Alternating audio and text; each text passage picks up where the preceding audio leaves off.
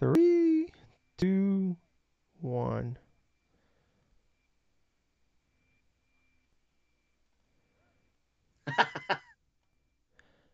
Hello, ladies and gentlemen. Welcome to episode 531. Wait, 530 of the Drunk Honestly, Testers podcast. I'm feeling pretty I'm your host, as relieved always, right I'm Tyler, now. and joining me, One, Niners we have won the against the man, the Raiders. myth, knowledge himself. Two, Sir my computer didn't Colonel completely go to shit. Gables, what's up, buddy? So, we're starting a little bit later on than what we initially planned, but at the same time, we're here. Yeah. Yep. Yeah. Yep. Yeah. Well, we started the Skype call like Yeah. 3 hours ago, but we've had nothing. Gables had a bunch of issues, so yeah. So, but yeah, I'm the same way, man. Hey, Packers won, so I got the gear out. We're 3 for 3 in Super Bowl this year. We beat the Bears not once but twice. Then we beat Mike McCarthy and his comeback to Lambeau Field. Now I'm rooting for Super Bowl number 4, and that's knocking the Vikings out of the playoffs. So. And we started today by blowing their asses look at out. it this way. They got this a is couple the first garbage time this touchdowns year in the where the last 5 Vikings have minutes been with their down from backup, that and other much, than did that, not come back from behind to win.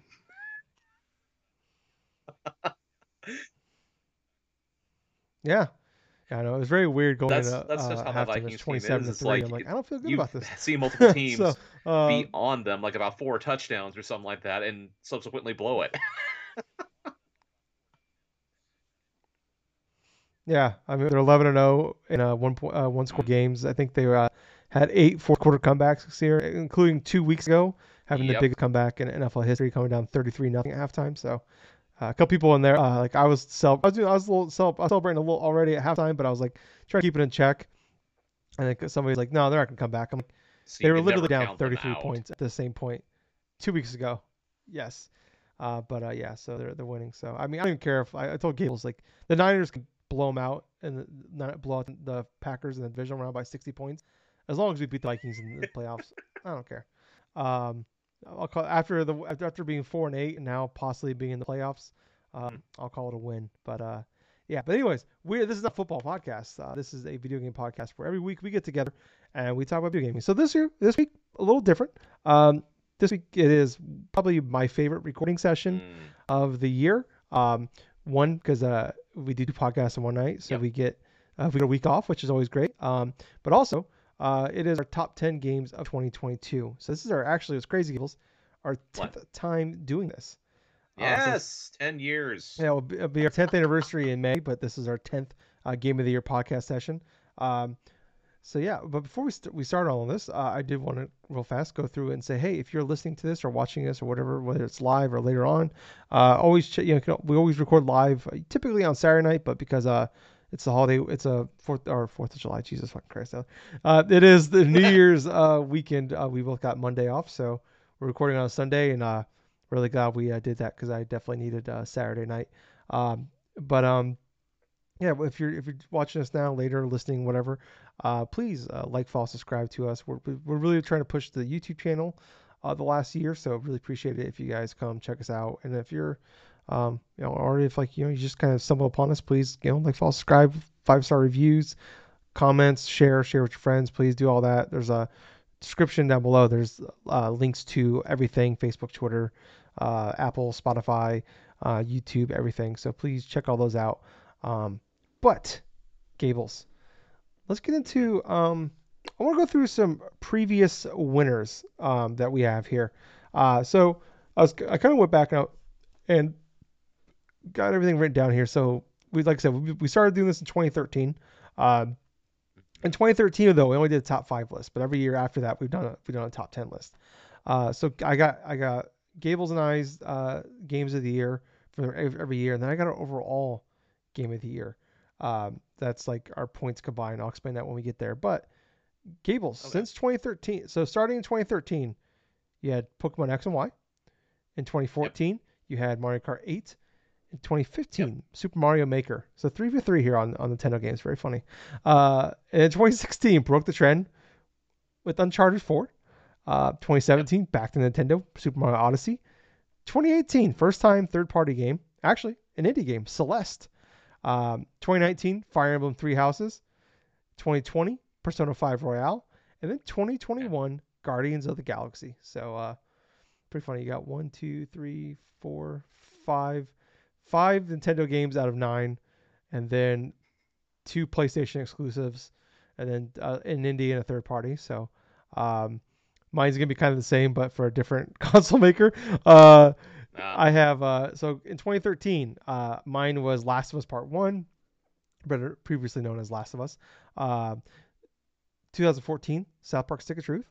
2015, Metal Gear Solid 5. 2016, Last Guardian. 2017, Horizon Zero Dawn. 2018, God of War. 2019, our lone Xbox exclusive, Gears 5. 2020, Last of Us Part 2. And then 2021, Life is Strange: True Colors. So I got what, 1, 2, 3, 4, 5 PlayStation games. You got 5 Nintendo games. Pretty funny. And then I got like I think 3 third-party games and then a Xbox game. So I've yet to have a Nintendo game make my number 1 overall. And then overalls. So this is every year what we do is we keep track. I give a point total for every game. So if you get someone's 10 spot, you get 1 point. If you get someone's number 1 spot, you get 10 points. And then so everything in between 2 is 9, 3 is 8, so on and so forth. I realized today though, or the other day when I was putting this together, that I don't have I have our top 5 written down, but I never wrote down Jake's because he's not on the podcast anymore. Jake, who was our original host that started with us, he hasn't been around for, I think 2017 is when he left. But I didn't write down his top 5 list from when I re-listened to it. So I had to re-listen to that podcast. And then I wrote down, like I said, that year when we did a top 5 list. But number 1, our overall winner for 2013, BioShock Infinite. That was I did not see that coming. It was the only game that was actually in all 3 of our lists. The only games that we had in common was you and I both had Pokemon X and Y in our top 5. I think it was number 4 for me, and it was number 1 for you. But BioShock Infinite was your number 5. It was my number 3, and then it was Jake's number 2. And then 2014 overall winner, Mario Kart 8. It wasn't on Jake's list, but it was number 1 on yours, number 5 on mine.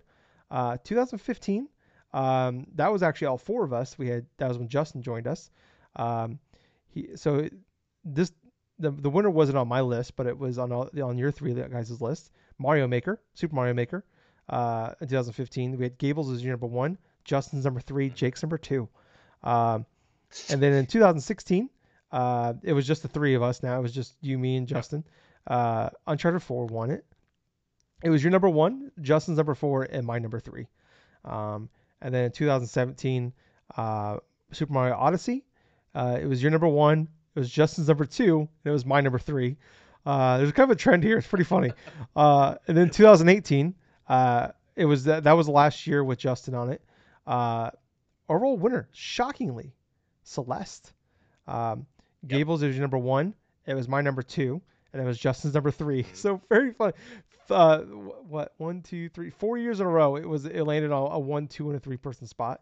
2019. It was actually what's funny in 2019. This was the only game we had in common. It was your number 3, and it was my number 2. Untitled Goose Game. Very weird. 2019 was a weird year though. 2020.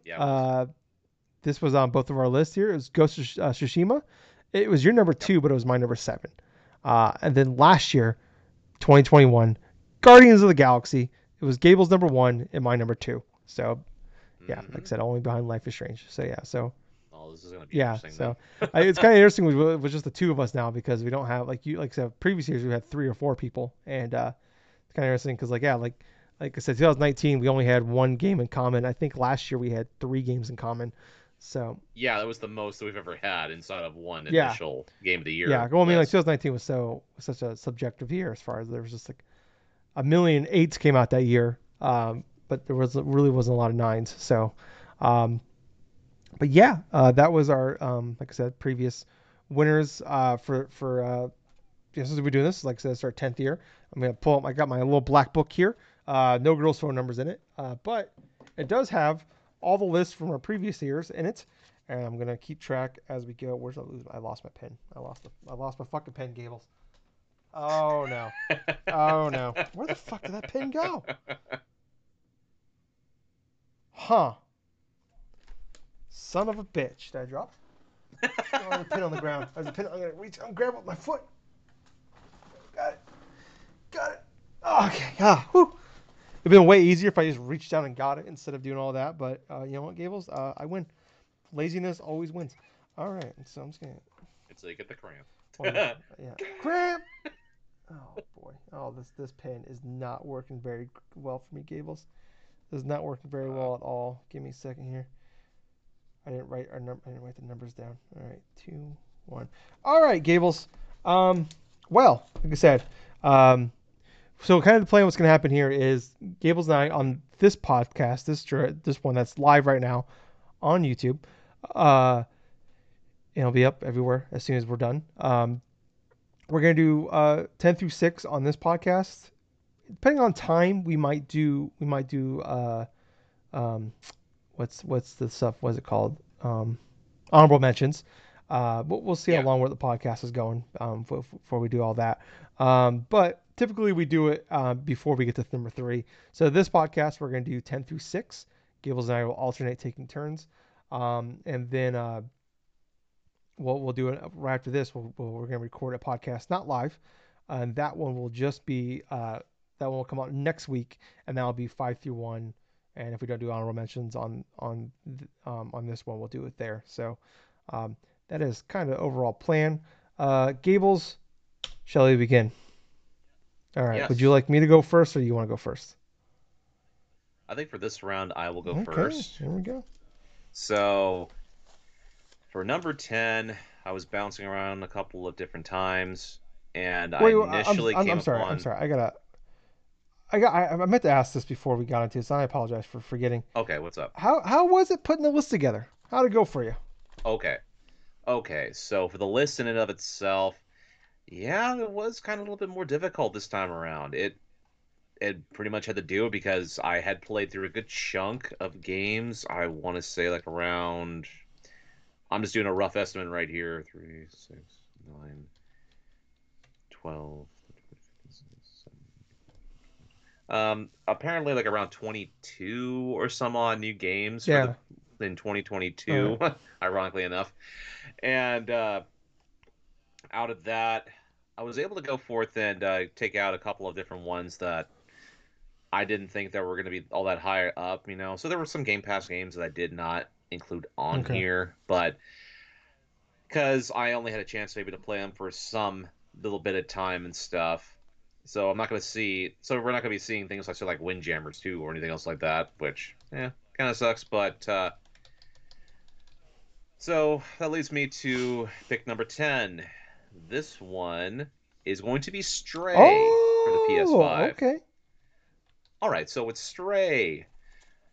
Well, this game came by surprise for me. I was not expecting to like it as much as I did, and not only because of the aspect of controlling the cat in of itself, but because of how fun it was investigating the world that was underneath, like that was pretty much like the city underground and stuff with the cat, and then like doing all the various puzzles and stuff. I really like the fact that there was like a little button where I could just go for the Mm-hmm. meow. Yeah. It was just always funny. It's just like little obscure things that cats would do that just gave you a little bit of that simple pleasure, like say kneading on the carpet or Mm. something like that, or scratching the couches and stuff. And they're robots anyway, so they don't really give a crap. They're like, "Oh, hey, Was cat." was pressing the meow button the most satisfying button press of the year? Actually, it kind of felt Mm. like it. It absolutely did feel like it. I Also, mean, best I trophy. basically press that every time I pass by something or pass by like a robot or whatsoever. I just go for the Yeah. meow, and they would look at me either with disdain at the fact that I dropped like a whole thing of paint on the sidewalk and the dude had to Yeah. clean it up, or the fact that right next to like a homeless robot or something like that, and he just goes and just pets and stuff. And then like the random like sleeping on certain sections and stuff, and you can actually watch the cat as it sleeps. That was actually really Mm-hmm. therapeutic for some aspects. I like cats, Be but cool. the game in and of itself, it was an interesting exploration game. The city itself was rather interesting because you came across the backstories of a lot of the reasons why that the city is what it is and why there are just robots there and why there's no people in of itself. I was not expecting it to get kind of a little bit more dark towards the end of Yeah. it, but at the same point, there were some fun moments. I mean, the aspect where you're going through and you have this specific ability where like you're shooting lasers and all this other stuff, with a cat and stuff, and having to navigate around those little like parasites and stuff. Trying to navigate around them while doing all sorts of like big old parkour things as the cat. That was pretty Parkour. fun. Yeah, parkour, parkour. But when it came to the overall quality of the game, I thought it was sufficient. I did like the story, how the way it wrapped up towards the end. It was kind of a little bit like open ended to try to interpretate and stuff but it also kind of left its room for like potential a sequel or wherever and stuff because towards the end part of the game and stuff. I mean, yeah, I'm gonna be going into those heavy spoilers Yeah. for this for people Yeah. who haven't. I mean, that's just from the Yeah. get go. This is the game of the year stuff, so there's gonna be Yeah. That spoiler I'm stuff glad you going brought that through. up because I meant to mention that beforehand. But yeah, there will be. We'll bring it up. If you want to skip ahead a little bit, but yeah, there will be. We'll try to keep it to a minimum, but yeah, there will be some spoilers here and there. Right. So for this specific part and stuff, after you get done with the story mode and stuff, and you basically had to shut down the main computer where that AI and stuff was at and stuff, and then you exit out finally, you're able to go forth and go out and stuff. You take a little look back and stuff, and you just go and just explore the outside world or wherever and stuff. That was kind of cool. That was kind of like I said before, I knew that the whole beginning to end stuff, the cat was going to escape out, but at the same time, the the way that adventure, that journey transpired and stuff, the little side missions here, the various like mysterious elements there, to battling and stuff, and seeing all this type of like corruption in terms of like how the robots are treating the other robots and stuff because of what was programmed into them. And well, it's part of the reason why I like that game enough to include it on my top 10 list because it was one of the games that I downloaded through PlayStation Extra, so I didn't have to pay anything really. I just went through, Yeah. downloaded it, wanted to give it a go, and I rather ended up enjoying it. Some people have already platinumed the game. That could be something I do in the future, but at the same point, really enjoyed my time with Yeah. Stray. That's cool. Yeah. Like the only thing that sucks about that platinum is that like pretty much everything's fairly easy to get except for you have to like Yep. one of them is you have to beat the game in under 2 hours. So that one. Oh, that could be a pain in the Yeah, like I ass. mean, I Yes. guess if you know, like I get, I don't know, that just seems, I'd hate that. Just sounds like it'd be really upsetting if you flew through that game and you didn't get it. So, um, yeah, but yeah, putting my list together, I feel I have a pretty good system. I figured out after like doing this multiple years, I think I've done a good job of like I was about the same. I think I had like a little, it was like high teens, low 20s around there, like that were on my list initially. Yes. And every year I start off with I make a for sure category, and I'm like, okay, these are the games that are for sure's. And some years I've had Yes. 6, some years I've had 9, some years I've had 11, and I'm like, well, this is gonna be really hard. So this year I did it, and I had 6 on my first, no, 7 on my for sure list. I'm like, all right, cool. Well, these are my top 7 then already, and then it's just now I just gotta out of these here I gotta grab 3 out of like the dozen or so I had left, and then I just kind of go from there. So and then have little battles here and there, but yeah, like I feel like that's a good way for me to like just cut out a lot of time. Um, so yeah, but I'm gonna start here. Number 10, Pokemon Violet. Um, Ah, I had a feeling that this was going to be your number yeah, 10. I this game is just it's the high ceiling, high floor of moments for me this year. Like, this is the game Right. I've wanted since I was 7 years old. When I was fucking, I didn't have a Pokemon Red or Blue. But my parents would always we go to Best Buy like every weekend. My parents would like buy movies and stuff. And while they're Hmm. going around buying movies, I literally sit there and just play the Game Boy Color and play Pokemon the Red and Blue on the little demo thing. And I sit there for 15, 20 minutes for months doing that before I got mine for Christmas. And when I was sitting there at Best Buy playing that game, this is exactly what I dreamed of when I talked about when they announced this game, and we did like the emergency pod afterwards. I'm like, I had tears in my eyes because I'm like, this is what I wanted since I was since 96, 97. Um, and there's so many things here where it's like, and we always give Pokemon like that kind of we grade them on a curve because like we celebrate these things that they're doing that games have been doing for like 15 years, but we get so excited when they do it, but we don't care because it's fucking Pokemon, and god damn it, they're allowed because it's so fucking cool. Uh, but like I love like just the open world aspect of it. Like, hey, here's three things. Here's you got Team Star, you got the Titans, and you got the gyms. Just Hmm. go and you go. And I love just wandering the world, catching the Pokemon, and building up my team obviously as you do, but just like wandering and then like okay, I'm just gonna walk around, go over here, go over there. And next thing you know, your Pokemon are level 16. All of a sudden, you wander and like, oh, these guys are like level 40, and you're just getting fucking your ass whooped. Or like you find a Titan and you fight the Titan and like you're supposed to be like level 50 and you're in the 30s and stuff. Or like wandering and like I remember one of the gym battles I did, I wandered and I think it was the water gym battle, and I think he was like I can't remember the exact levels, but he was like 7, 8, 9 levels ahead of me, and just powering through and able to fight through that and win that gym battle despite being way under leveled with like my last Pokemon. I love all that. Just the auto battle stuff is just game changing. Where like just throwing a Pokeball out and your Pokemon just taking out a dozen Pokemon in seconds and getting all the Mm. gear, all your items and stuff like that. And like, even though you only the XP is about half of what you would have if you was stopping battle, but it's like in the time it took him to defeat 12, I could it would have taken me if I'm in a regular battle to maybe to beat him once to beat one Pokemon. So it's like at the end I'm just still saving a bunch of time here and doing way more and less time. So it's just a matter of like they do, especially on the Switch, where it's like about like convenience, especially because it's a hand. So obviously also the handheld device. So it's Right. great. Like like it has the aspect. It's like the cool things like I liked a lot about like Breath of the Wild or Mario Odyssey. Playing that back in the day was like this game is great, but it's also like you can see how they built it around the fact you could be playing this thing on the go. And maybe you're just playing on the train or playing on the bus or you got 20 minutes on break or something like that. Like it has that ability. Like that's what I was doing. I was playing this thing on my lunch break, and just like cool. I got 40 minutes here. I'm gonna just uh, auto battle and just gain a bunch of levels and stuff. And just I love doing all that.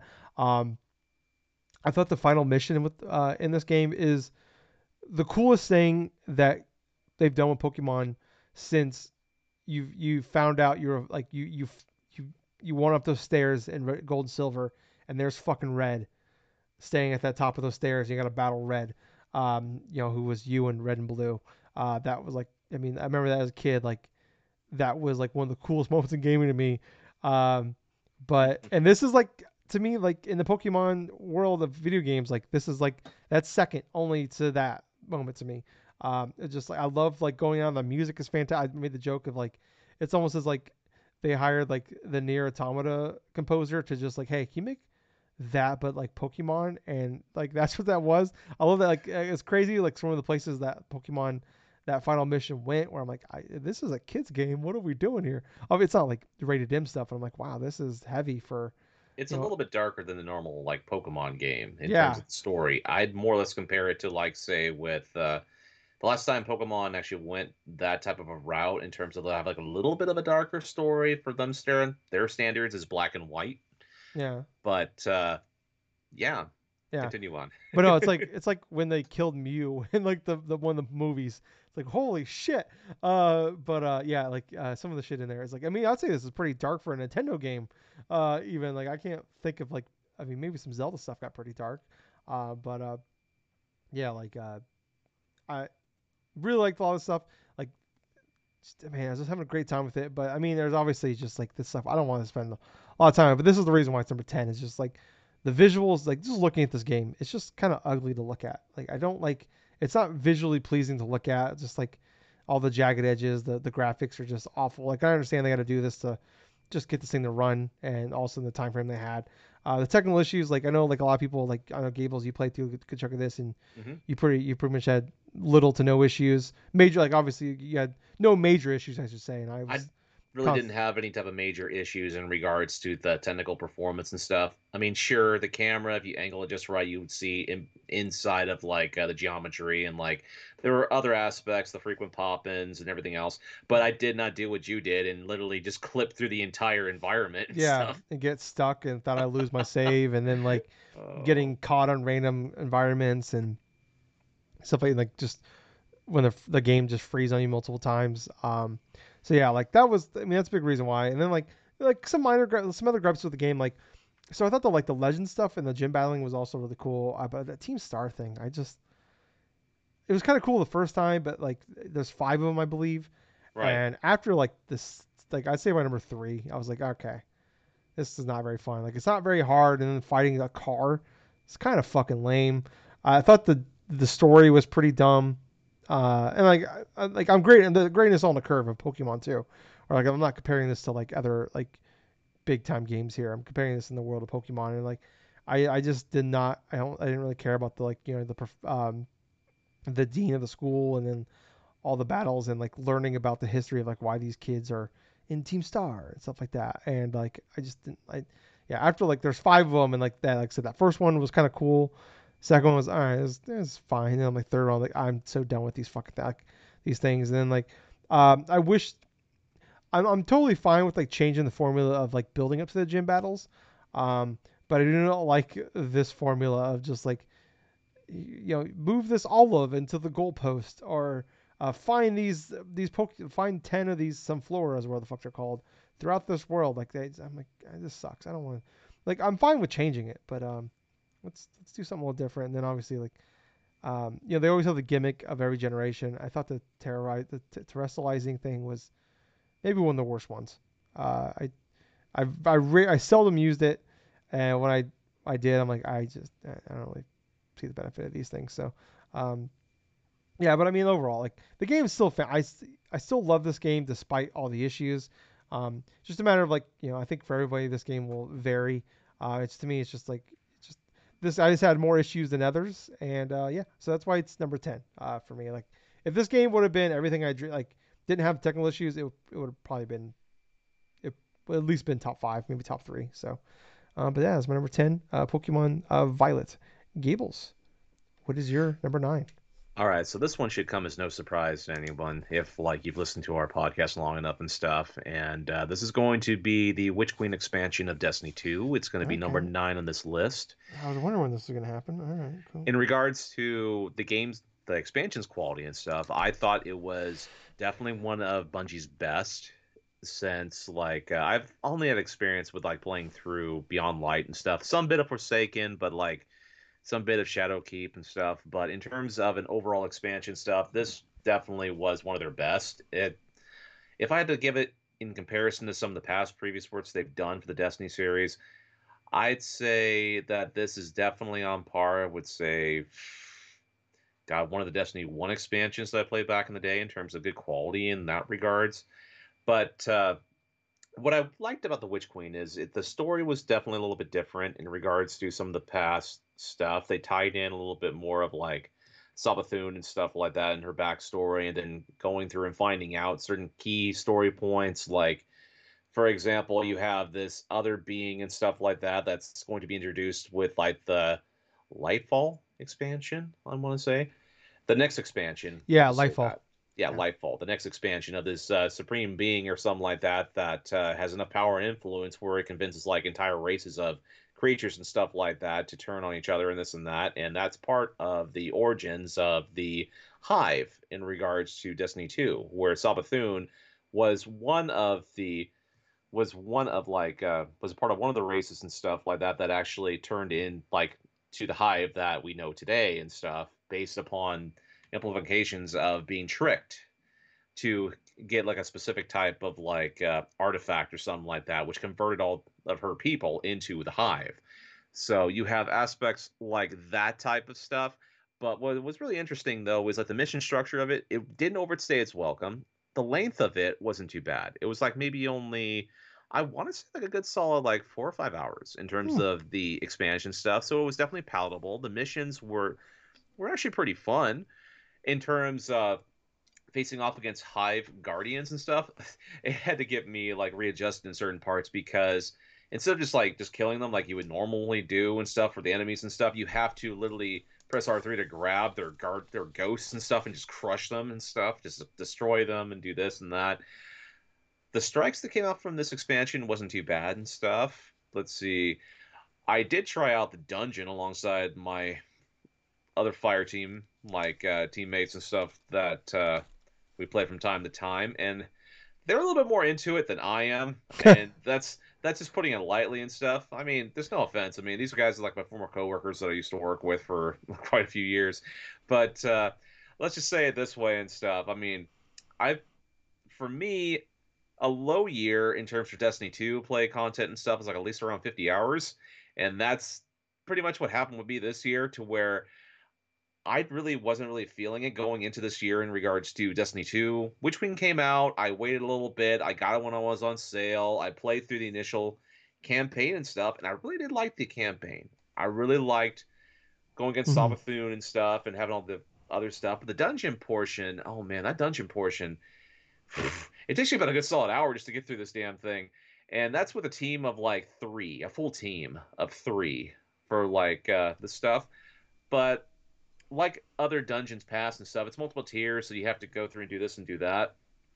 But the payoff was very good in regards to the payoff stuff. But in terms of other improvements in the Witch Queen, I really love the fact that I could upgrade this glaive. It's like a specific type of sword and gun where you could slice and dice people and stuff, but it's like almost acts like a shotgun too, to where it just has these powerful blows. You can improve certain aspects of it, but at the same time, it definitely played a good role in terms of getting past certain missions and stuff. But other than that, though, I mean, really, the only reason why it's not really much higher on this list is for one, I didn't go through the entirety of the seasons and stuff. Because when I did pay for the initial bundle, I did get access to the other seasons after that. But after I was initially done with my character in terms of that expansion with my Titan, I played little bits of the dungeons and stuff, finished that off. A couple strikes, finished that off. But it did not hook me as much as it would have been, say, with like Beyond Light, Yeah. because I know in years past, Beyond Light was a little bit higher upon my top 10 list. But when it initially came out, Was that last year or was that 2020? I think that was 2020. I want to say that was 2020 Yeah, it wasn't because last year. I'm looking at it right now. that was the one where I spent like at least over 100 or something like that, 100 hours playing alongside with friends. But the reason why it's not higher up on the Yeah. list is because that Bungie restructured a lot of the PvP and a lot of like PvE events. Say like with Gambit, Gambit it really isn't as fun as it once was. It's because of like little changes they made upon the structure of it. The strikes and stuff, they're fine. I mean, I liked going to the strikes and stuff, but the PvP stuff, well, PvP is PvP. I mean, I've played my good fair share of the Crucible and stuff, but there's actually so many Guardians you can come across that'll just equally just one shot you because of like a couple, like just one or two like weapon combos and stuff. But yeah, Witch Queen is number 9 for me. Mm. I almost bought I've got all the DLC except for the last one. Yeah. Well, the one before the light. No, not Lightfall. The one before Witch Queen. Oh, that's Beyond Light. Beyond Light. Yeah. So Beyond Light was number 5 on your list in 2020. Yeah. It was I think everything was like 20. It was like I think Witch Queen was like $20, and I was like, man, I'm really tempted. If I bought the DLC Gables, 'cause I really want to play it because I like playing Okay. it. Would you play with me? Yeah. Yeah. Okay. Of course I would. All right. Cool. Cool. Because I like playing it, but man, it's just like sometimes you just need someone to play with you. So, Well, um, yeah, that's the type of game where yeah, obviously, yeah, if you play it yourself or something like that, you may be getting a little bit frustrated. But if you play it with someone else, I mean, yeah, yeah, it's going to be a yeah. little bit easier. I just need someone to kind of like help me speed through some of this stuff. Sometimes there's a lot of grinding in that game. But all right, number 9, Gables. Yeah. Um, Supermassives, The Quarry. Um, Okay. yeah, man, this was a tough one. This one probably moved the most in my list as I was going because like I said, when I made the list, I already had 7 in place. And this one kind of kept bouncing between 8, 9, and 10 for me. Um, but yeah, like So like Supermassive Games, I'm obviously a big fan of theirs. I've talked about it. If you've been listening to the podcast for a while, like Until Dawn obviously was like the big breakout for them. Everybody knows Until Dawn is obviously big, but like I've been the one that's followed them when they moved to like they have that deal with Bandai Namco where they're making the Dark Pictures anthology with what they made Little Hope, House of Ashes, Man of Medan. I got Devil in Me. I've yet to play it. I've been waiting because like the game I was like I'm talking about real fast. Usually the games come out like right before Halloween. This game didn't come out. Devil in Me didn't come out until like late the same day as Pokemon, so November 18th. And I'm like, that's concerning. A Halloween game coming out around Thanksgiving, and then the game come out with a bunch of bugs. So I'm waiting for those. But the Quarry came back in June, and this is like their first like the Dark Pictures. All the games have like been more like bite size, like 3, 4, 5 hour games. This is like the first one, like Until Dawn, where that was like a full fledged like 8 hour game, and this one's about the same length. About take you obviously a little bit more, 7 to 9 hours, but somewhere in there. I think it's gonna be about 8. I remember it came out like the Friday I was going on vacation, so I'm like, this is perfect. So I played over a bunch of different nights. But I like these games. Like obviously like the choosing and like the quick time event stuff. Like it's definitely not a thing I want. Like like I'm quick time events is not a thing I want in every game, but like I do enjoy it popping up still in games every now and again, and I definitely like in this style of game. This is the first one where I was like, this is the best game since Until Dawn. Obviously, it helps being like the first full fledged game. Like the Dark Picture Anthology games are usually like $40 or so. Um, and this one being the full $70, but the first full price one. I thought one of the things this game did is like it made such a great job of like every decision being important and like the decision that you were making, like you always like to quickly pick between two options and stuff. And Hmm. this one like really I felt like more so, and then like and even like Telltale, like any other like game where you make decisions like Witcher, Mass Effect, Telltale games, whatever, like usually like if I do this, it's pretty obvious what's going to happen if I pick A or B. Like you kind of know what path it's going to lead down. And I like this one where I felt like more so than even in previous ones. Um, like you didn't know what that result what would that would lead to. Like you can see the pros and cons of both. Um, and I really like that aspect where it's like, and some like in these type of games, like what you do here, like that decision you made in hour one might not come back to bite you until bite you or help you in hour six, or sometimes it doesn't matter at all. But like I loved it. Like in some cases where like I talk about like I think I had 3 people die in my game out of 8, and Hmm. and then with the 8 players you play as, and then there was like I think 14 characters overall. Um, and but like the playable characters, I had 3 of mine die, and all 3 were based off of 50-50 choices. Okay. And and there's multiple other occasions where I picked the right choice, but because I picked those wrong ones, like there's one like, all right, shoot? Do I shoot or do I not shoot? And I chose not to shoot, and it cost me a character in one moment. Um, and like one thing I think Supermassive Games had an issue with sometimes is like they does such a great job of building up to like the event of like when they finally introduce like the evil creature or ghost, whatever it may be. But the problem is like once they introduce them, it kind of gets like almost Scooby Doo-ish, where it's kind of goofy, and like the game kind of is great, and then it kind of not bad sometimes, but kind of like it doesn't keep going up. It just kind of starts go like slowly going down. Um, I thought this one like when they actually introduced it, and like your minor spoilers, they're werewolves basically. Um, Mm. but like I really liked where like that was the first time where really like they introduced like the evil that you're facing in this game, and like they're actually really good, and they felt very like they were scary. They were like out of the stress value, and like there's certain point like I loved it when like you're being chased, and I love that pressure that you get where it's like you're being chased and it's like you gotta like do the quick time events and you can't fuck up because if you fuck up they can catch you and they can kill you. I just love that pressure. It's like it's kind of like a Madden when you're in the pressure and it's like trying to go down the field and score a touchdown late in the game or late in the half, and stuff like that. Like doing a 2 minute drill or something like that. I love like kind of like gives me that same type of feeling of like that pressure. It's like every little thing I do here matters, and I cannot fuck up. But some of the reason why it's down here at number 9. One, it's been a very good year for gaming, but also like uh, I thought they had a really good cast. David Arquette was awesome in this game, but I thought the whole cast itself knew their jobs. Like they know this is like it's a video game version of like a stereotypical horror movie, uh, cheesy horror movie, like from like the 80s or 90s. But Justice Smith, this fuck, I hated him, and he is like the main.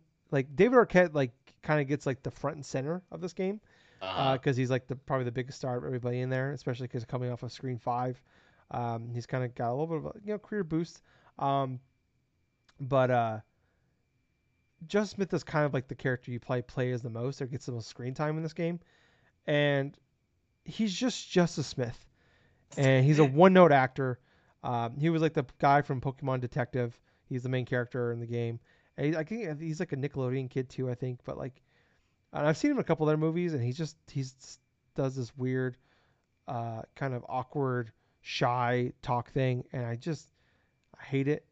And he does the same thing here. And it's like, dude, you just kind of stick out like a sore thumb. Um, and unfortunately, he survived my whole playthrough because I wonder if I almost want to do a replay of this game, but kill him as soon as possible. If it's, because I feel like I might enjoy this game more if I kill him fast. But yeah, I loved it. Like, I had a really great time with this game. My only that like he really sucked up a lot of the fun for me. But like also the ending was just kind of like extremely underwhelming for me. And the game is tough because it's like there's like 187 I think different variations of endings you can get in this game.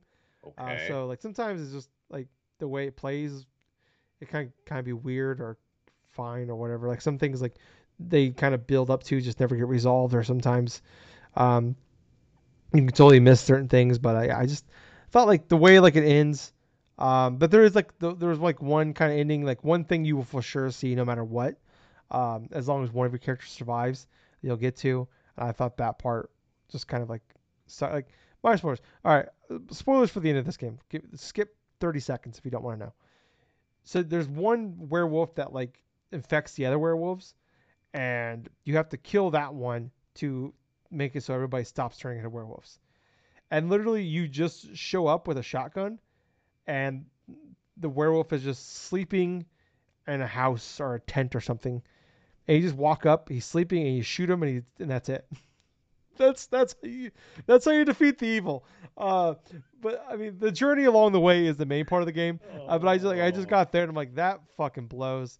But yeah, that was like I hate that. And then also like the unbalanced, like I thought it was the most unbalanced. Is like the previous games, like because it's you can actually play multiplayer online and couch co-op, and like they've always done a good job of, like you bouncing between characters pretty evenly. And this game, like one of my favorite characters in this game, Caitlin was her name. I played as her as maybe 20 minutes. And like some characters, you like Just Smith, like I said, you play as him more than anybody. Like it's just, I would love to see the percentages because it's just way off kilter. Like I couldn't imagine if you're doing like the 8 player co-op thing, that could fucking suck for you because you can go a long Mhm. time probably without playing, and you might play for 5 minutes and then be done. But yeah, number 9, The Quarry, Gables. What is your number 8? Okay, this is going to be a bit of a surprise for somebody, but Oh shit! Am I gonna be I'm mad? not sure. I'm not sure about this one. God damn it. Okay. All right, so my number 8 is going to be Vampire Survivors. And here's the reason why. I thought it'd During be the higher. time that I had from when we last recorded and stuff, I had a chance to try out Vampire Survivors. And part of the reason is because I heard little bits of positive stuff around, not just for Giant Bomb, but also in terms of like other gamers in the rounds and stuff. I always would hear it mentioned or even watch a little bit of things like on Twitter, some of the people really being into this thing. I'm like, okay, I'll go ahead and try this, see what it is. So at first I really didn't know. It was like, okay, I just use one button pretty much, and that's the analog stick to move from here to there. Maybe press A occasionally and stuff to pick up items or this or that.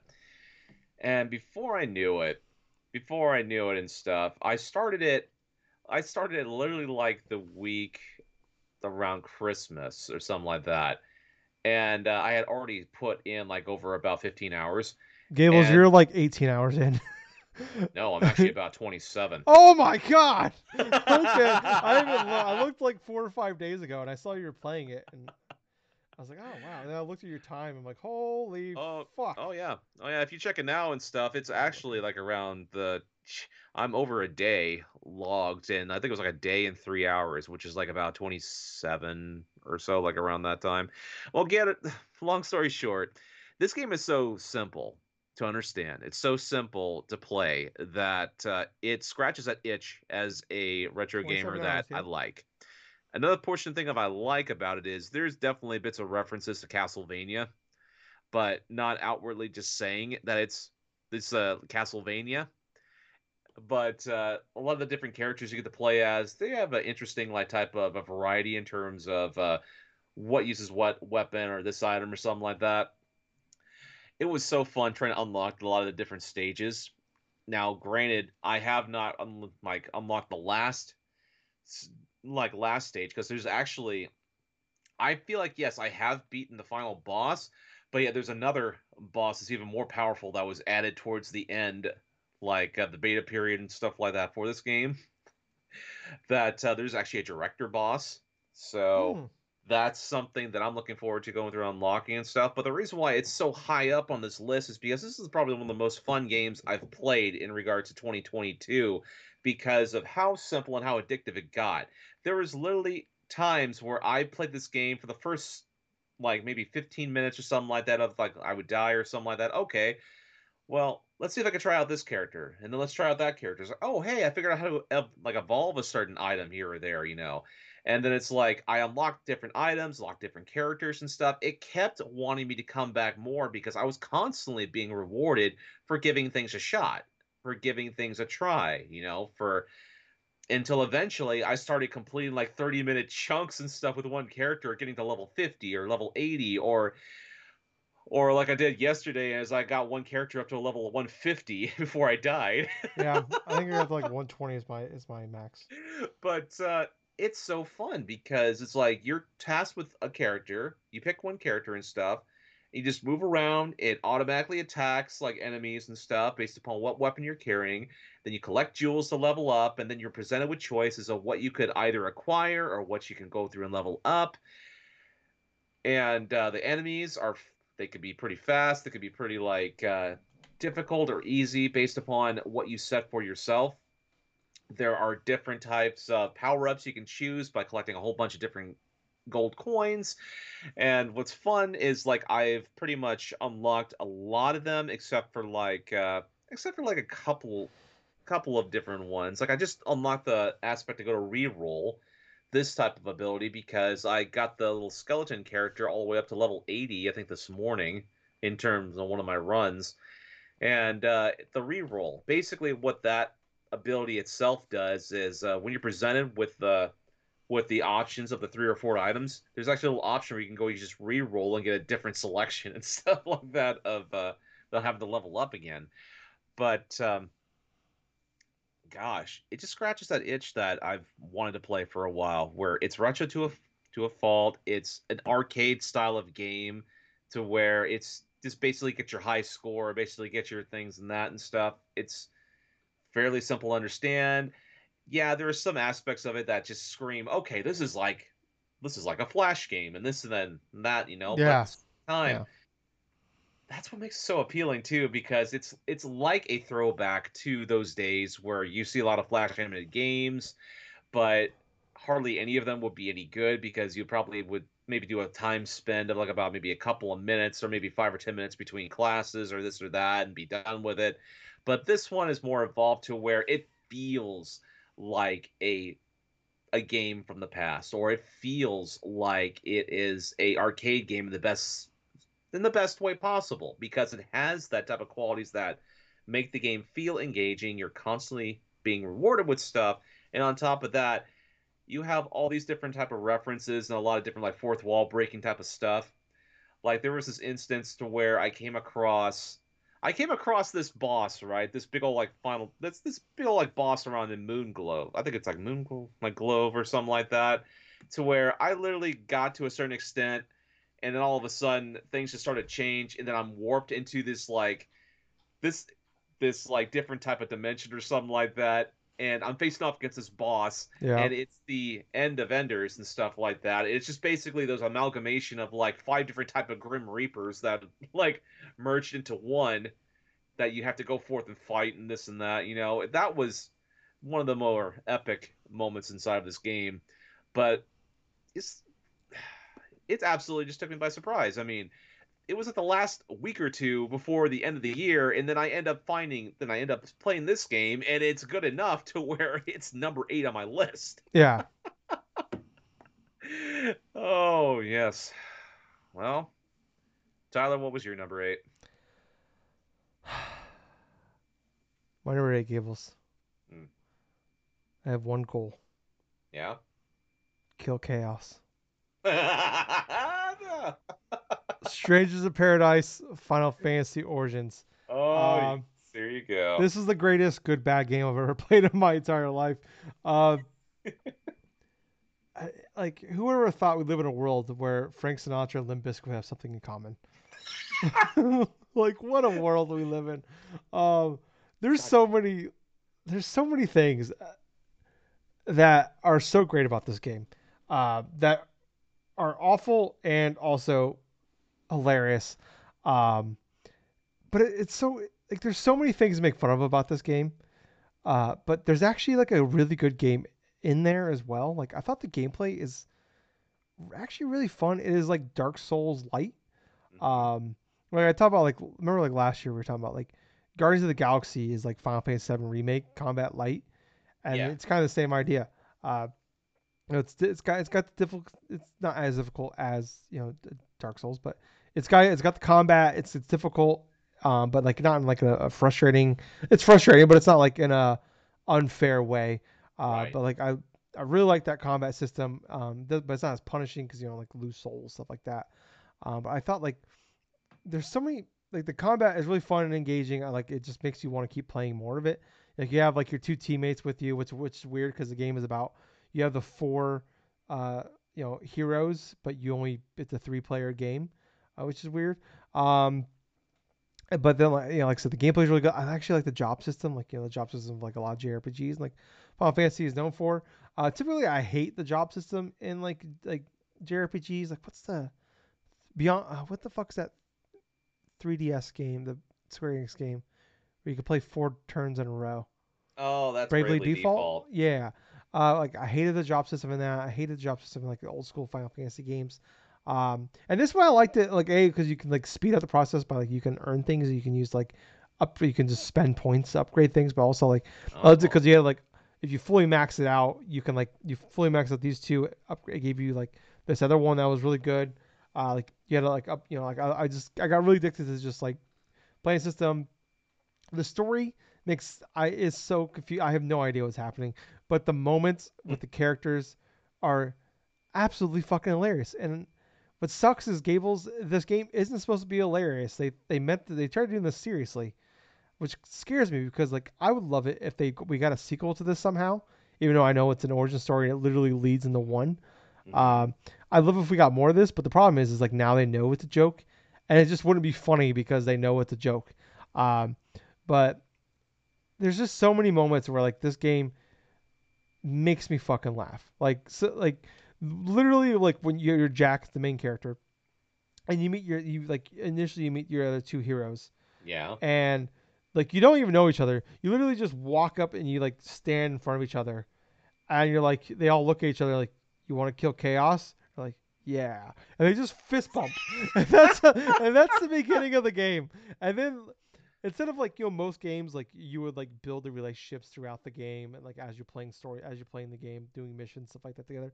No, after you do the fist bump, it comes up on the screen you get a black screen. It just says 2 weeks later, and now you're on a boat and you guys are best friends. It's like you're just totally skipping character development. Like imagine if like Last of Us started like where you like Joel meets Ellie and then all of a sudden you're at the hospital. Like it just black screen. Now you're at the hospital. It's like what are we doing here? Um, yeah, baffling. And then it's just like for Jack, just like for no reason. I still don't know why I want to kill Chaos. Uh, Frank Sinatra just randomly being in the beginning of the game with My Way. Um, and not even the Limp Bizkit. If you're gonna get My Way, you might get Limp Bizkit's My Way. It makes more sense for this game. Um, and then also Limp Bizkit just randomly showing up later on. But then like you meet the fourth character of your party, Sophia, and she shows up and she's like after you beat the first boss, and she's like, Chaos isn't real. He's a myth. And then just like it cuts to Jack and it just gets quiet for like 2 seconds. And he just looks at her and goes, bullshit. And he just has AirPods in and he just plays Limp Bizkit and walks away with it on his cell phone. Like this game, this game is like it's like old like English. Like everybody's like in jolly old England times with like there's king queens. People are shitting in buckets, but your characters have like skinny jeans and wear tank tops and have AirPods. What? Um, I just loved it every time like Jack would like he's just a complete dick, but I love him. Or, like every time you meet the final boss of a main mission, Uh-huh. he just like he's like shut the fuck up, and he's just like shuts like they're like just talking and like introducing themselves and like telling them like their evil plan. He's like shut the fuck up. He just like dies at him like punches him like all the time. And then like there's like one part where like one of the guys in your team is like trying to like he's like gonna like actual some character development gonna happen here. He's gonna like kind of open up about his feelings to you, and Jack just like bumps him with the shoulder and just keeps walking, just walks away when he's trying to like tell you this shit.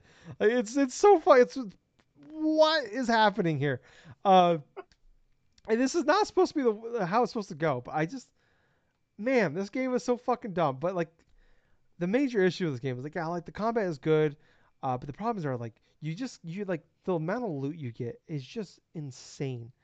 To the point where like you could spend probably 20 hours throughout the portion of this game just in the menus looking at your loot. After like hour 5, I just started hitting. I think like you hit square or something or the touchpad, and it just Mm-hmm. auto did your gear to like the best stuff. Every Oh. like you get so much gear that literally every like 10 minutes I would stop, go to the menu, go to your gear, hit auto, and you were just constantly upgrading gear because you like it would just give you a baffling amount of fucking gear. Okay. It's like Sonic with rings. It's just it's just everywhere. Gears falling everywhere. Um, I was thinking about this game and I was like, what does this remind me of? And it reminds me of Dragon Age 2, where Really? Dragon Age 2, like the big like issue with that game was like they were like rushed to get that game out in like I think like 2 years or something like that. Yep. And like the whole game is just you're just like a lot of side missions. Like the game is not that great. It's like it's an okay game, I guess. But like what they did to like get the game out as fast as they did is they reused a lot of assets and areas. So like all these side missions, all these main missions, you literally just keep going through the same tunnel, the same areas over and over again. And like every main mission would have like a different area. But then like all these side there would be a ton of side missions and Strangers of Paradise where it would just take you back to like smaller sections of that big main mission, and that was all of the side quests. But also the reason why it reminds me of Dragon Age 2 is because the graphics are exactly the same as 2010's Dragon Age 2. What? There's the game just looks bad. It looks like a mid-generation 360 game. Um, like there, it's funny. It's hilarious that they did a performance and a quality mode because why is it even there? Like it doesn't. You just do performance because it gives you 60 frames per second. Because the quality mode is like cool. You go for like you do performance mode. It looks like a 2010 game. You go quality mode. It looks like a game that came out in fall 2010. It's not a major difference. Um, yeah, the game is like I said, like the combat is fun. Those characters are dumb, but like it's not enough. It's like this game is like legitimately like could take you is minimum 20 plus is 20 hours. And it got to the point where like I was doing all the side quests and I was going into the main missions under leveled. No matter what I did, I just could not get to like keep up with par. Like I was to the point where like and it just got frustrating. So like I got to like the last like maybe quarter of the game and I just put it on easy difficulty because I was just like I'm kind of just done with like it's just like I like the combat. I like the story. Like I'm just kind of here for like the story and the characters at this point because the combat's fine, but like it just got frustrating. Like I said, the combat's good enough, but it just got frustrating where it's like I am just no matter I'm replaying these same side missions over and over again. Luckily they're short, But it's like I'm replaying them over and over again to just like keep up with my level.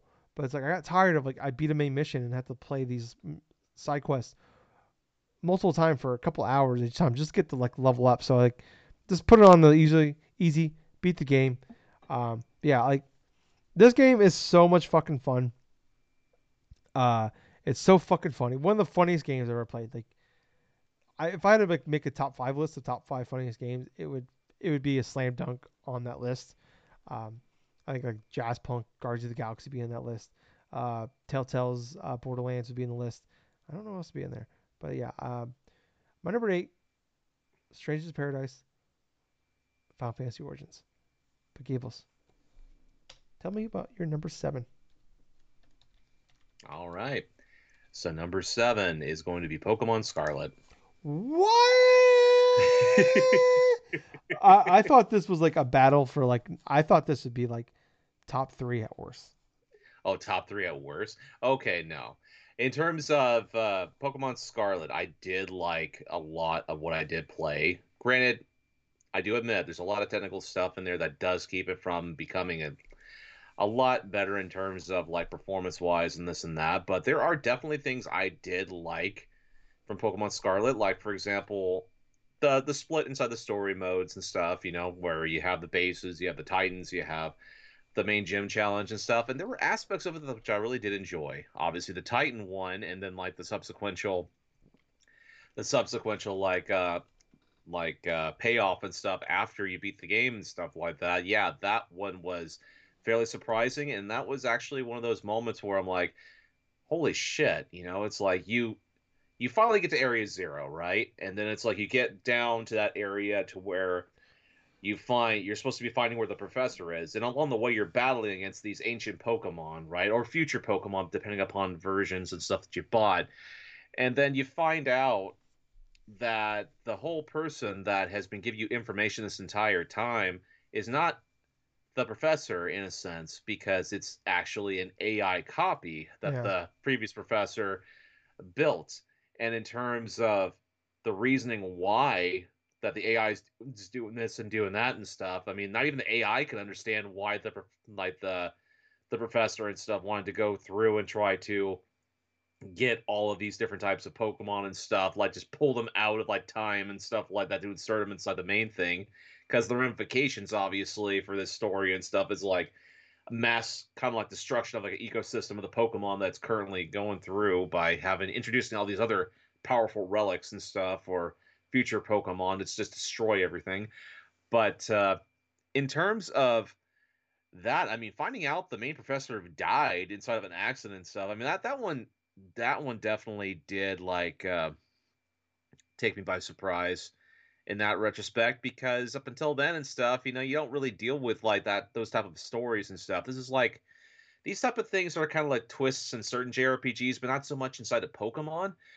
But yet with Pokemon and stuff having this, I mean, yeah, I kind of applaud Game Freak in that sense, because that was a cool, interesting element and stuff that I would not have thought was going to happen. That kind of like plot twist and stuff. But then the final battle after finding out about this and stuff, we have to battle the AI, and then like going through all this other stuff in order to try to beat the game and this and that, that was pretty awesome. That final battle, that final song in regards to that final boss theme and stuff, and then you battling against the other like Koraidon or Miraidon and stuff, because apparently there was two of them and stuff of types, the same types and stuff that you battle, one good, one evil. But in regards to the gameplay stuff, I really did like playing through Pokemon Scarlet. There was a bunch of different types of Pokemon that were introduced that were fairly fun, like you had this little mouse family that you would come across and stuff like that.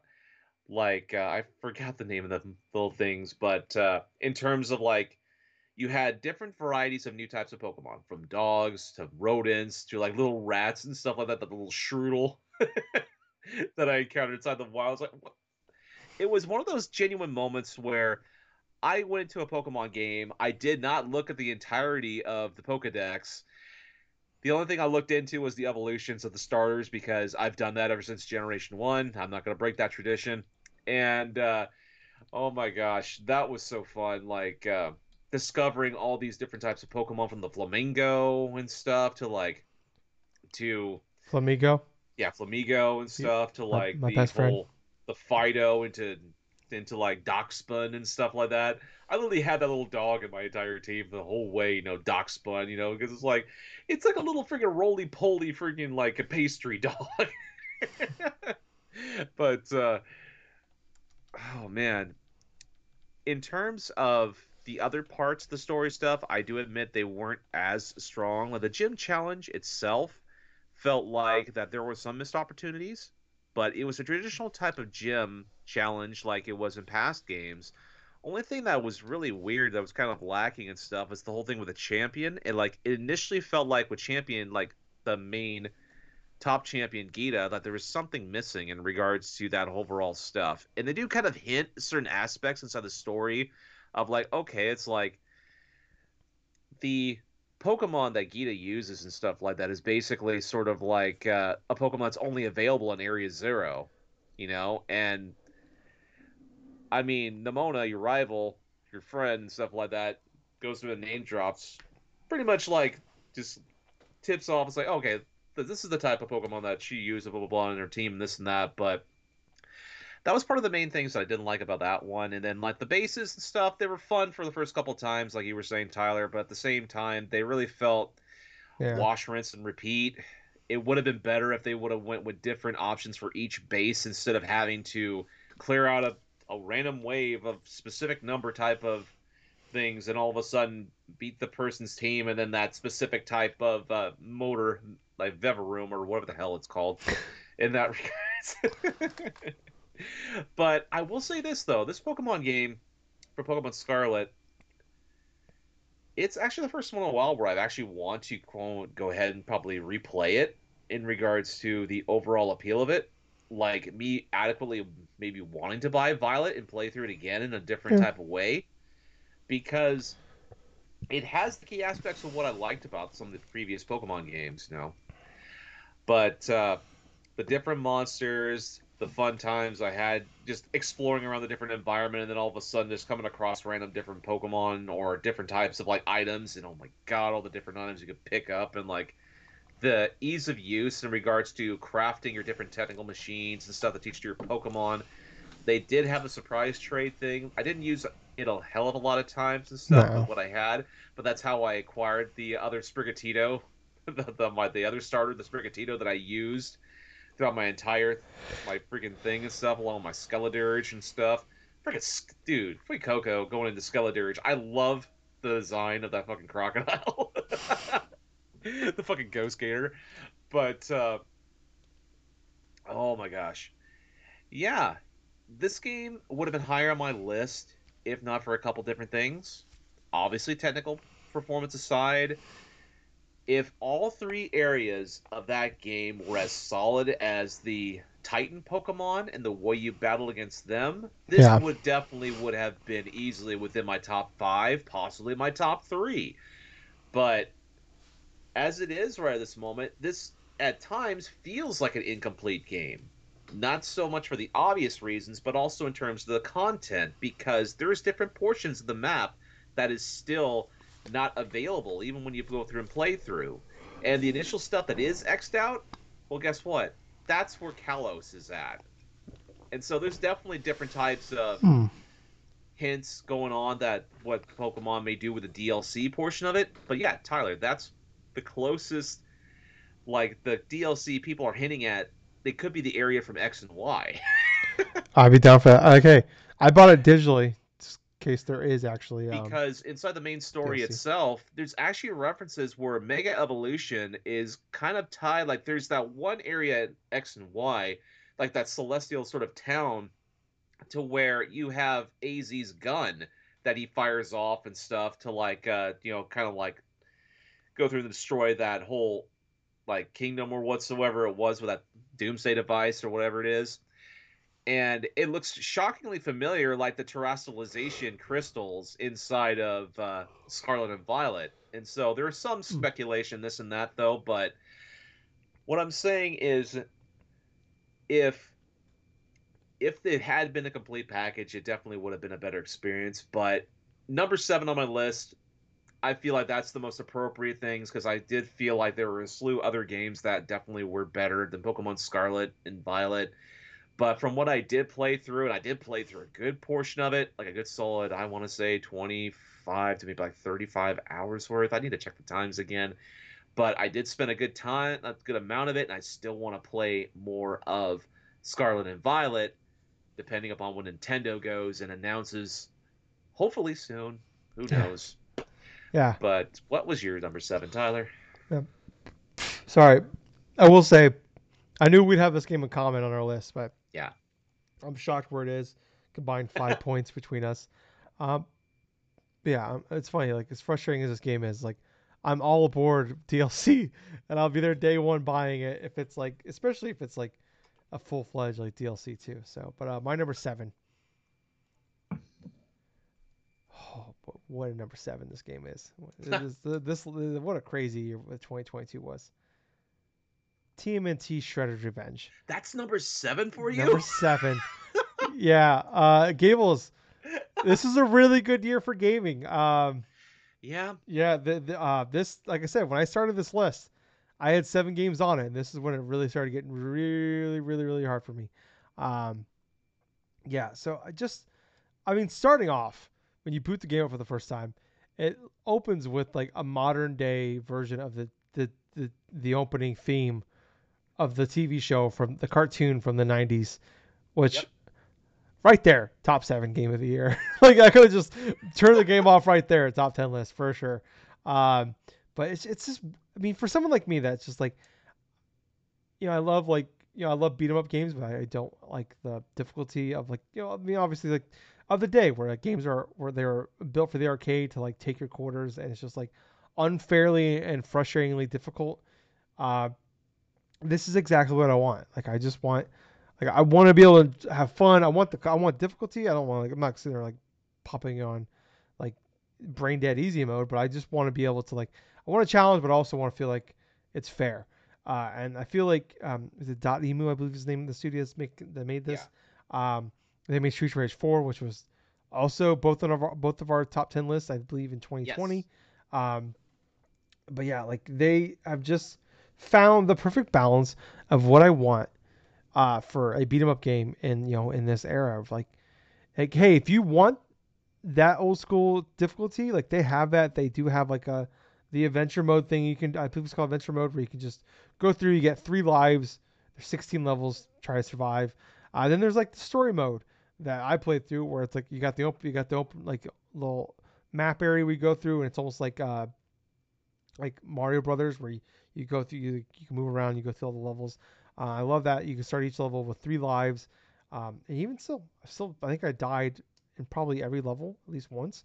Um, but yeah, like I just love going through this game. It was so good. I beat this game in one sitting, and I think it took me about maybe a little under 2 hours, 2 hours maybe. I got all the collectibles. Really, I'm trying. I love all the like just like the touch of details of like nostalgia of like you find like the Frog Boys. And just like I love, like, you just walk around, you see the Foot Clan, like the first level, and I believe in the newsroom, and they're like running the camera, or you go to like one where like it's a carnival, I believe like it's like was like the fair or something like that, and they're like running like the stands, and like I just love like little dumb things like that. The boss fights are all really really good, and then like the final boss fights, minor spoilers, you fight Shredder in the final boss, uh, and then the fucking Wu Tang Clan just comes in the final boss fight, and like they're like the song is also describing what's happening in this boss fight. Uh, 12 out of 10 hype moment, maybe the most hype moment of the fucking year. Uh, yeah, this, like I said, this not only perfectly encapsulates what I want from these style games, because I grew up loving like Streets of Rage 2 back in the day, playing through 1, 2, and 3 over and over and over again on like the Genesis or the kid, and like they brought back Street Rage 4, so I made it, not only like they brought it back, but like made like an awesome version of that, and like what I want from, like I said, like a modern day beat 'em up game. But like they did it with like TMNT, which growing up as a kid, like pre Pokemon, this was like my favorite IP in the world. Um, so yeah, like great great game. Got the fan of me. Like it did a good job of like taking care of that IP and what I loved. Like I said, perfectly captured a '90s beat 'em up and that cartoon that I loved so much growing up as a kid in 2022. So that's why it's number seven. It sucks putting it at seven, but yeah, it's number seven. But it's been a really good year. But Okay. Gables, what's your number six? Pokemon Legends Arceus. Gables, you want to know what my number six is? What? Pokemon Legends Arceus. Oh, this is a perfect tie-in for the for this episode, isn't there? Dude, here's the thing about Pokemon Legends Arceus. I feel like that when Nintendo started off 2022, they did the right thing in introducing this game because this is definitely unlike any other Pokemon game they had put out before it. And quite honestly, I kind of felt like they rushed out Pokemon Scarlet and Violet like too soon after they went through and released this game, Pokemon Legends Arceus. Everything about this game I ended up liking. Even like even though like the Switch is the Switch, and you see lots of little stuttering things and stuff, it's still a technically better game than Pokemon Scarlet and Violet and stuff like that. But in regards to the ways you get to go through and catch a lot of different Pokemon, oh my gosh. This was the best portion of it. I mean, you go through in the Hisuian region, you pick your starter and stuff. I went with my Rowlet and stuff. Of course, you went with like another foray and stuff. Was it um, Cyndaquil for you? Of course, Cyndaquil. Yeah, like he's my Okay, boy. but it was so fun just going around the different parts of the Hisuian region and stuff. And it was just basically, hey, craft your Pokeballs, craft all these different items and stuff like that. And you just go out and just catch a lot of different Pokemon to fill up this different report and stuff, and you have to capture certain bits of Pokemon in order to go forth and complete this aspects of it. It was a much more evolved form of catching them all that I was accustomed to, but at the same time, it was much more fun in that way because there was a lot of different things you could do in regards to not just catching or evolving certain Pokemon, but also in terms of like other types of traditional Pokemon battles, which there were some inside there too. But oh my gosh, just exploring around the different environments, like riding on the Hisuian like Stantler and stuff like that, like Mm. Weirdeer, I think it's called, Weird. or like going across like the Braviary, just flying everywhere, or like the Hisuian version of like oh my gosh, not Sneasel, but it's another different type. It's like another like evolution or something like that. Another different types of like Weavile, I think it is.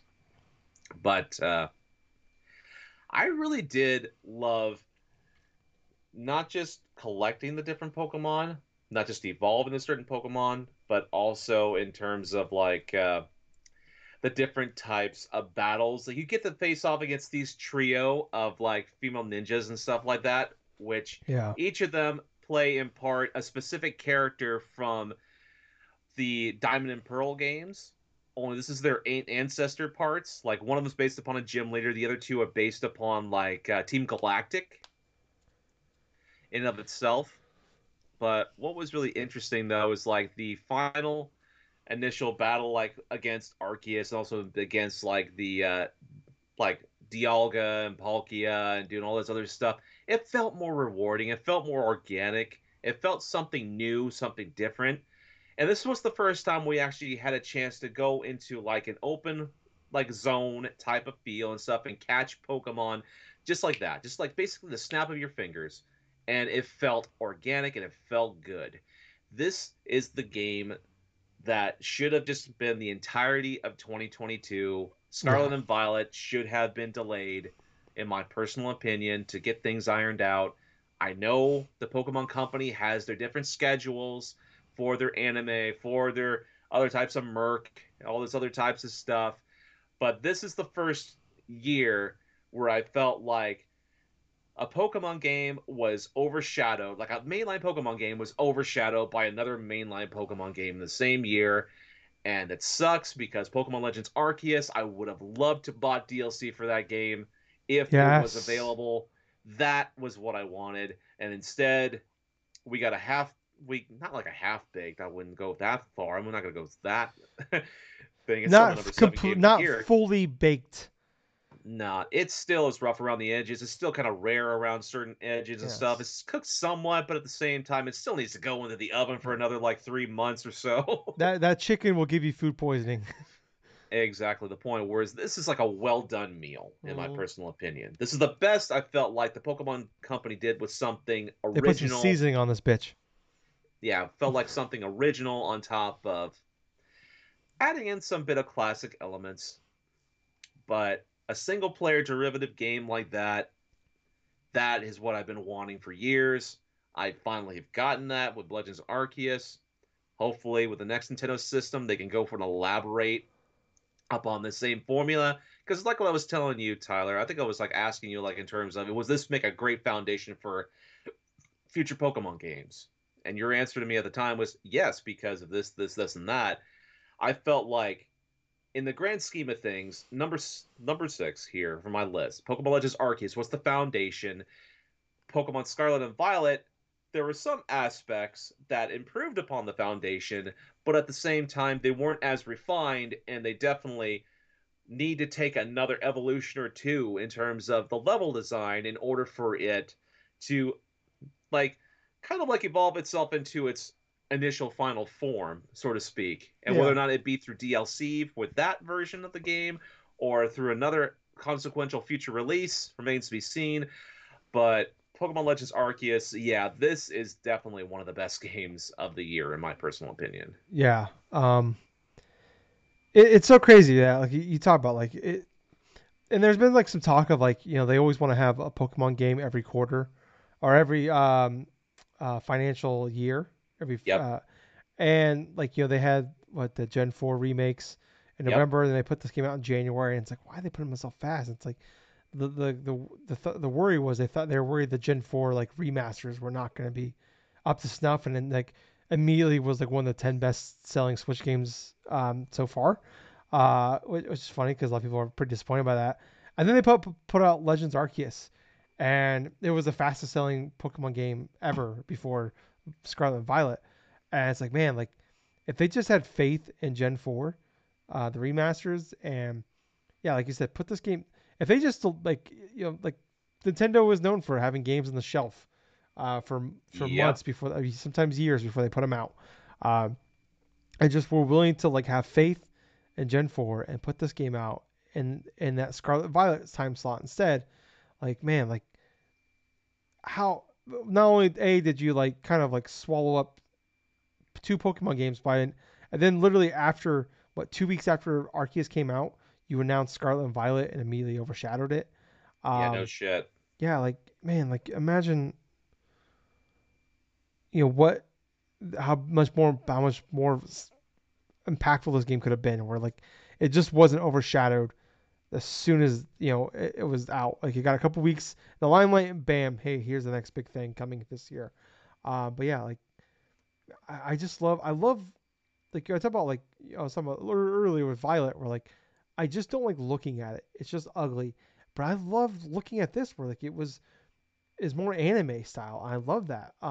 The cell shadedness of it. Yes, I love that. Like it, I thought like obviously it's got its issues being on the Switch. Like you can see like literally you can see the black lines of like from the Right. drawings, the jaggedness of some of the stuff. But like I thought the art style though was fantastic. Um, I the loop like the big thing about these like open world or like in this game like you have open area levels like kind of style games is like how good is that loop? And I this loop the loop of this game I thought was just fantastic. Where it's like, there's even points where like, all right, I just kind of want to mainline this section and get to the next section because I've been in this area for like 7 hours now. But then it's like you just start wandering and it's like, oh, there's a couple Pokemon over there. I might as well take those while I'm here and like stow some Pokeballs out, catch a bunch or battle a couple of them.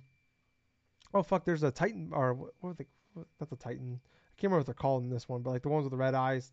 Uh, I want to fight that fucker. That Oh guy. my gosh, Yeah, yeah. I'm trying to think of like what it uh, is, but yeah, that's a special type of Pokemon with their eyes that yeah, they're glow red. bigger. Yeah, and they're more powerful, and just like fighting them, you can catch them. I remember like catching a couple and they were just like way higher level than like anything I had. Yep. It's just like it was just so easy to like, and you're constantly getting experience points. You're constantly like, and it's just that like the hitting the little things in your brain where it's like you're constantly like things are going numbers are going up and like all your Pokemon like every Pokemon having different like 10 different levels they had to hit for like catching X amount, defeating X amount, and just like just hitting those check marks. I loved all that. Just like said, like even after like all right, I just kind of want to get through this section to get to the next section. And it's like 3 hours later, here you are still just wandering around, fucking fighting these guys. And then like the battle system in this game is like I keep raving about this, but it's so fucking fun because like not only are the fights, the battles are so fast. Like you just jump in, like I just even like the fact you can just wander around. You can't do anything, but with your Pokemon trainer, you can just wander around and like you can just do whatever. But like I love having the whole like you can do like the speed attack or you can do the strong style with like you can do speed attack, so maybe you can like sneak in and do a quick attack real fast, or you do the strong style where it's gonna do more damage but it's gonna take a second to recover, and like you take that chance where like you do maybe like you do like the speed attack, you get a quick shot in, he does one, but then you get two attacks in a row, or maybe you can work it out, maybe you get three attacks in a row. I just love that whole. It just adds more like it added more strategy where like it's not just like and any other Pokemon game where it's just like, all right, cool. Like, oh, I brought a fire type out. Let me get my water type out here. Like, but it's like, not only like, yeah, obviously that's a strategy and that helps, but it's like, even still, sometimes like you might get in there and it's like, I remember going in there like, yeah, maybe I had that water type, but he had a fire type, but like, he used a strategy and he still beat me, or it was still a battle for me to win that one. Oh Um, shit. yeah, I love that the way the whole thing worked, but like, or like you're just like you get into a battle and all of a sudden two more wild Pokemon just wander in, and all of a sudden Yep. you're battling three Pokemon at a time. Like I Oh am yeah. in over my head. I gotta get the fuck out of here. Um, the only real complaints I have really is like I didn't like the fact that you had to like use money to like upgrade how much equipment you can hold. That was really frustrating because Oh, I see. I think I spent a lot of time just running back and forth to my chest to like put shit in there. Because like it got to the point where like the amount of money it took to like upgrade your how much stuff you can carry just got insane. Um, and then like I know it's a Pokemon game and the story really doesn't matter all that much. But they literally never finish the story to this game. Like No, they you don't. like the whole story is like your character gets pulled from like modern day to like the past, and like he's literally creating the first Pokedex. Um, and like, but also you're trying to figure out how to get back to your time, and then you beat the game, and it's like all right, you get the cutscene where it's like all right, hey, we defeated like the legendary Pokemon. We're complete. Here's we're doing the Pokedex, and that's it. That's the credits. And I remember like, okay, well maybe you have to do like because there's like post game stuff that also has Right. like another like there's more story stuff after that, but you have to like 100% the game to get there.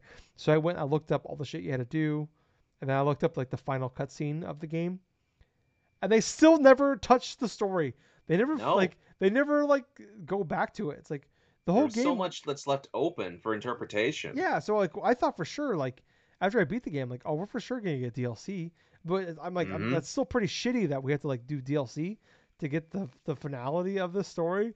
But I'm like I'm still all in. That like no we just like luckily this like I said it's a Pokemon story, like it doesn't matter.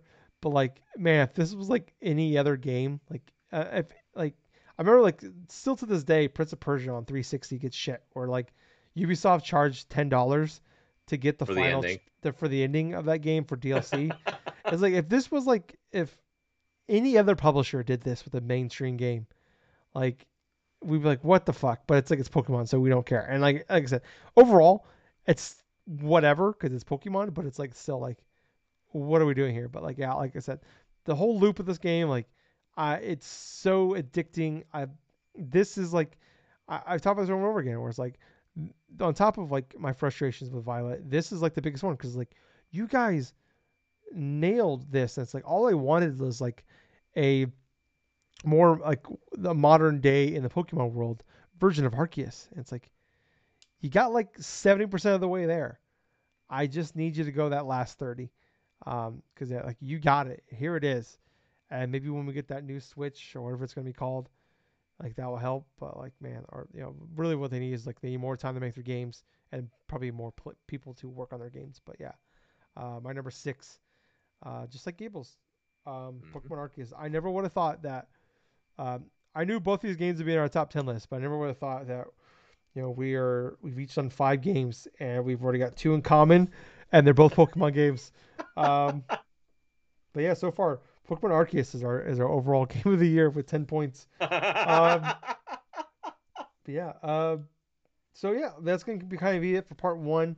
Um, so far, Gables top 10. Number 10, Stray. Number 9, Destiny 2, Witch Queen. Number 8, Vampire Survivors. Number 7, Pokemon Scarlet. And number 6, Pokemon Arceus. My top 10 so far. Number 10, Pokemon Violet. Number 9, The Quarry. Number 8, Strangers of Paradise, Final Fantasy Origins. Number 7, TMNT Shredder's Revenge. Number 6, Pokemon Arceus. So that's what we got so far. Like I said, we're gonna record episode. We're gonna record part 2 of this immediately afterwards, but that will go out probably Saturday morning. Probably like Right. 7 8 a.m. Central Time. 6 5 6 a.m. West Coast time. But yeah, if you like all that, you like this, you're enjoying this, please look down the description down below. You'll see show notes. In the show notes, you'll see links to our YouTube channel, Apple Podcast, Spotify, Twitter, Facebook, Extra Life, all those things. So please like, follow, subscribe, share, tell your friends. Really appreciate it. But yeah, I was your host, Tyler. I've been Colonel Gables. Until next time, have yourself a fun time, everyone, and thank you for listening to another fun-filled episode of the Drunk Dash Nerds podcast. And hey, Gables, Yep. rest in peace, Don West. Rest in peace, Don West. Bye, guys. See ya. Okay,